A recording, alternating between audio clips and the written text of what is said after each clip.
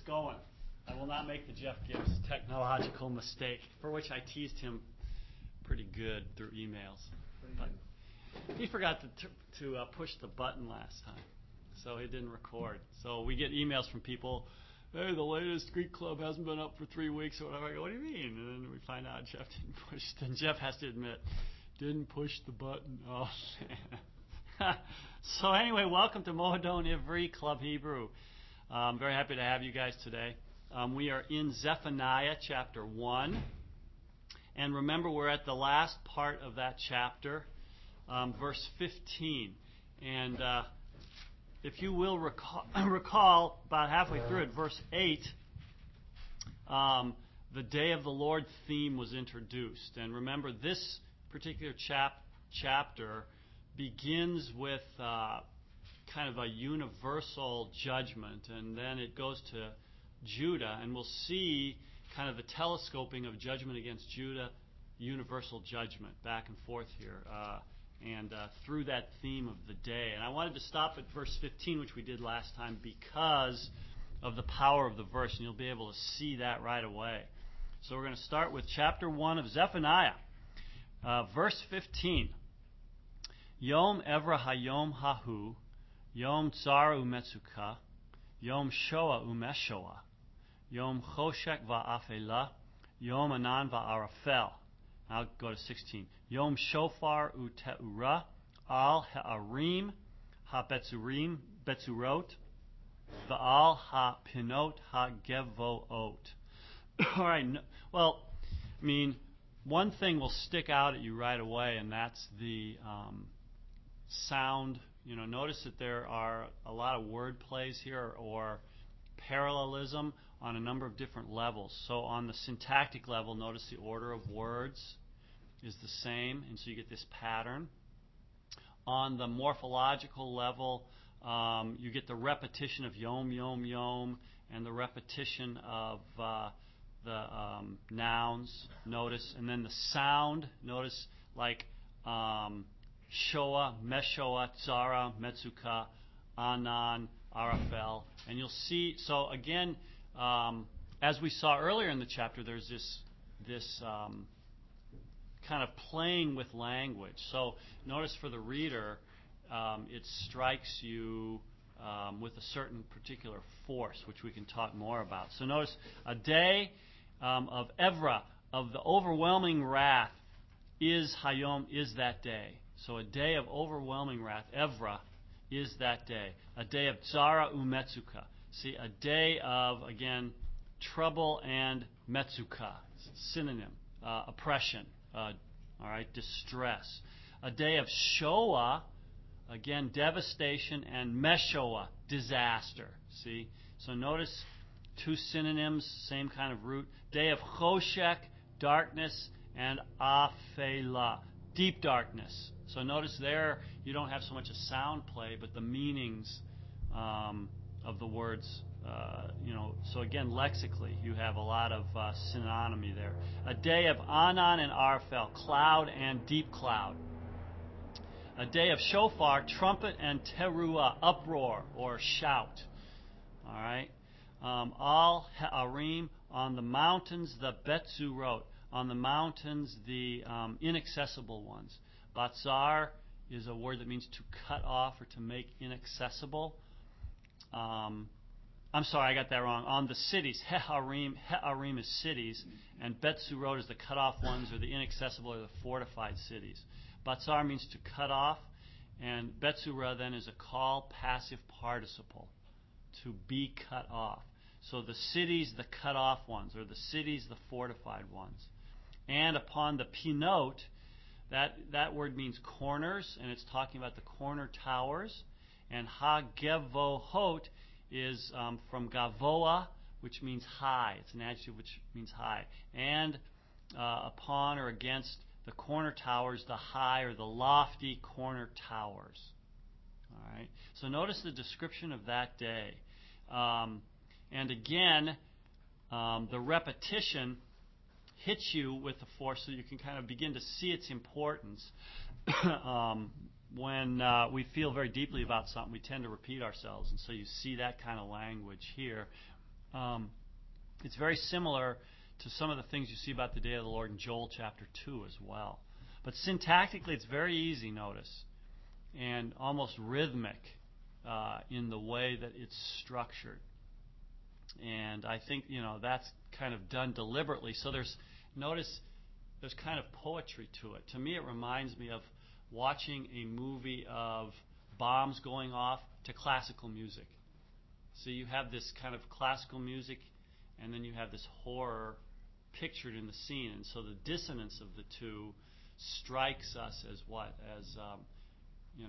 It makes the thing seem even twisted or more terrible. So here you have these devastating words put in a very nice rhythmic kind of poetry. See, not all the time is the oracles of judgment like this. Sometimes they traffic in incongruity, in difficult syntax, and all those kinds of things. But here it's very easy, right? It flows really smooth, and yet it's this picture of destruction. All right. Does anyone have any questions about any of the words or anything there? I mean, you can kind of look at it yourself, how the repetition pounds itself out in those two verses. What about is that a shout of joy or shout of chaos? Oh, here it would be, right, yeah. Teruah, right, sometimes it's a shout of joy, but here, notice in the context, you're going to say it's an outcry. Yeah, I mean, outside of a context, just like our word for cry, But here, it's definitely a cry of distress, I think. Same with shofar. And the language in the last part of 15 and 16, it has its echo in these are a lot of the same words that are used in Exodus 19 to describe when God came down on Sinai. All right. So a reader of this text is going to see and make the connection with this kind of day of judgment, with God's appearance on Sinai. Remember, the mountains trembled. There were deep, dark clouds. The sound of the shofar, the trumpet, and the people were scared to death. Remember? So when you think of this day, think of that day. So again, through the language, Zephaniah is having you make connections with another day of judgment. So the future is like the past. All right? All right, good. Verse 17. Va hatzeroti la adam vehalku ka ivrim ki la Yahweh chatatu veshufak damam ke'afar u lechumam ka gelalim. Okay. Hatzeroti. Anyone see the root of that? It's from zarar, which means to bind or to be in distress. This is the hifil, means to cause distress or bring distress. So it's a hifil perfect from zarar. And I will bring distress la adam, to mankind. So notice you have the universal picture here. The day is going to be judgment against Judah, but think bigger than that. So the day of judgment against Judah also leads to the eschatological. See, so if you have Sinai, you have this day of judgment, you have the eschatological. Notice how different views are put together in a vision like this. Okay, so notice also the switch from third person to first person. All of a sudden, boom. So you have, notice the third person. It is a day of darkness and blah blah blah. So on and so forth. You're distanced from it, and then all of a sudden, God says, "I will bring distress to Adam, to mankind." All right. And they will walk vehalku as ivrim, as blind people. Darkness, see? They will walk as blind people. Why? Because everything's going to be destroyed. For la Adonai, against Yahweh chatatu, they have sinned. Notice lamed has this meaning, and you'll see it different. Sometimes Zephaniah uses al, sometimes lamed. All right? And so these things can be very flexible the way we translate them in English. So for against Yahweh they have sinned.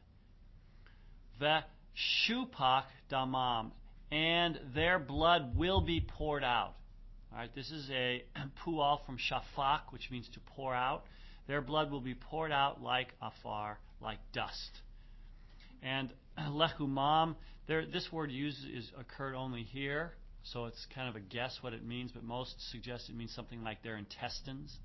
So lechumam, their intestines, shufak, will be poured out like gelalim. Look at that word, gelalim. That's dung. All right. The singular galal, remember, means to roll. All right, and you have the singular gale, which means dung. This is galalim. So their intestines like, now think probably it's plural because pieces of dung or something like that.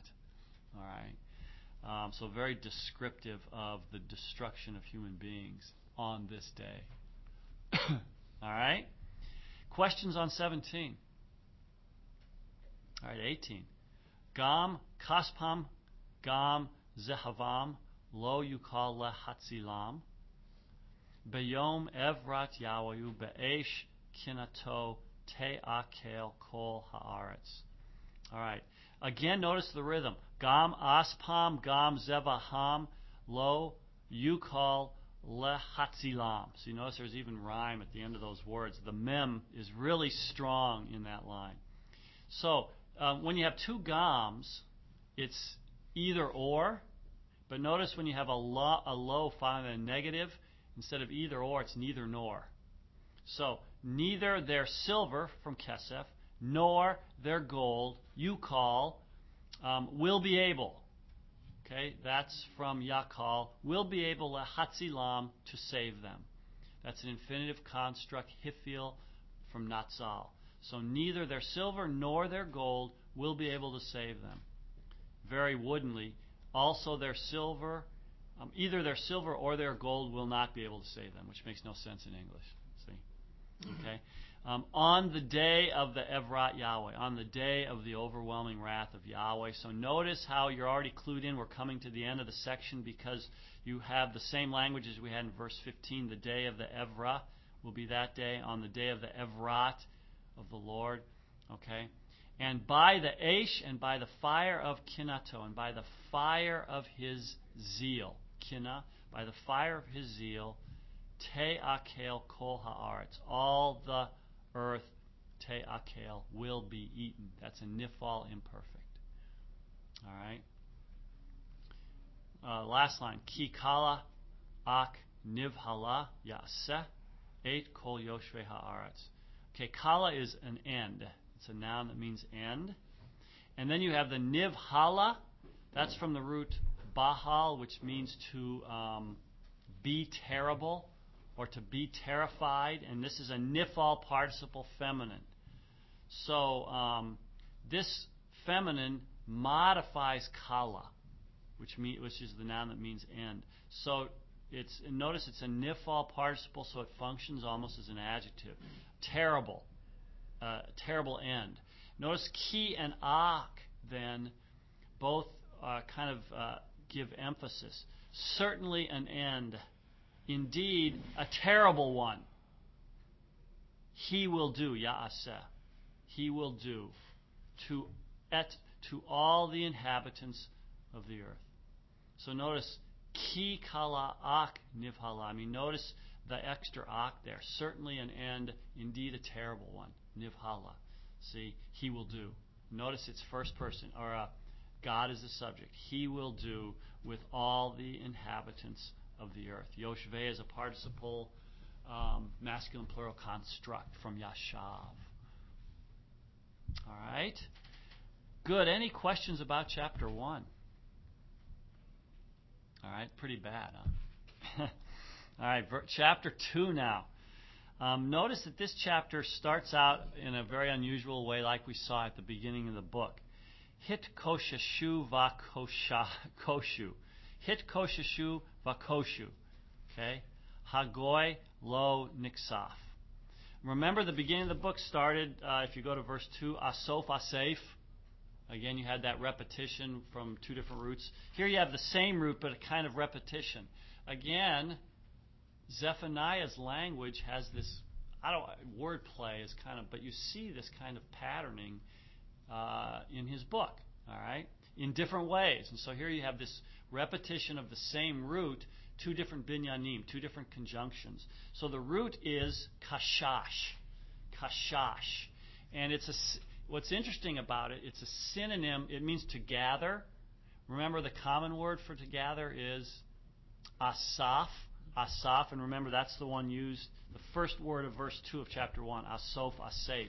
I will gather, I will bring an end. So here, this is the word that's used when the widow woman is gathering sticks to make a fire. And it's so this is the first one is a hitpoel imperative from kashash. So it would be something like gather together or gather yourselves together. The second one is a call imperative from kashash. Gather together and gather. That's what it means. So I don't know if you want to translate them both like gather quickly together or, some kind of adverb. I don't know what the emphasis is, but it's really gather yourselves and gather. All right? Just like asoph asef. All right? O nation, lo niksaf. Niksaf, that's a nifal participle. The root is kasaf. Remember, the noun silver. Kasaf means to be loved or to be dear, to be longed for. Okay? So, gather together, O nation, not longed for. Not, maybe we would say desired. Lo niksaf. Okay? Some suggest, since this root occurs, since this meaning is so rare, there's a late Hebrew meaning that means that this word is used to be pale. And so they would translate it, O nation, which does not become pale, i.e., which has no shame. And so I think the Jewish Publication Society goes with that meaning. There's probably other translations that go with that meaning. Okay? Any questions through verse 1? All right? Verse 2, B'terem let it chok, kemotz of our yom, B'terem lo yavo alekem, charon af Yahweh, B'terem lo yavo alekem, yom af Yahweh. Okay. B'terem means before. And let it is just a call, infinitive construct from yalad, which means to bear. And chok is means decree. A chok, or a statute, or a decree. So, it's gather together, O nation, not longed for, before the bearing of the decree. See, before a decree is born, namely, the decree that he has just talked about regarding the judgment. See? So gather yourselves together, O nation not longed for, before the bearing of the decree. Like motes, that's chaff, the day passes. Okay, so namely, it's going quickly. Okay, like chaff, the day passes. Time is flying, so to speak. Okay. Now notice that you have a weird kind of structure here. You have a double negative in beterem, which means before, not yet, and then you have lo. Now remember, in English, when you have a double negative, they cancel each other out, right? In Hebrew, it's for emphasis. Okay, everybody got that? In English, they cancel each other out. In Hebrew, the two double negatives are actually emphatic. So it's like you're emphasizing that before it comes on them. See, so you're really being emphatic about this statement. Before it comes on them, namely the charon, the anger of the wrath of God, the heat, the charon of the anger of Yahweh. Okay, this is the only place I think where B'terem is followed by lo. So again, you see the unusual language. And now, again, before it comes on them, the day of the wrath of Yahweh. So when you look at verse 2, notice the regularity. You have B'terem, B'terem, B'terem. Okay, lo yavo, alekem, alekem. So notice those are both the same.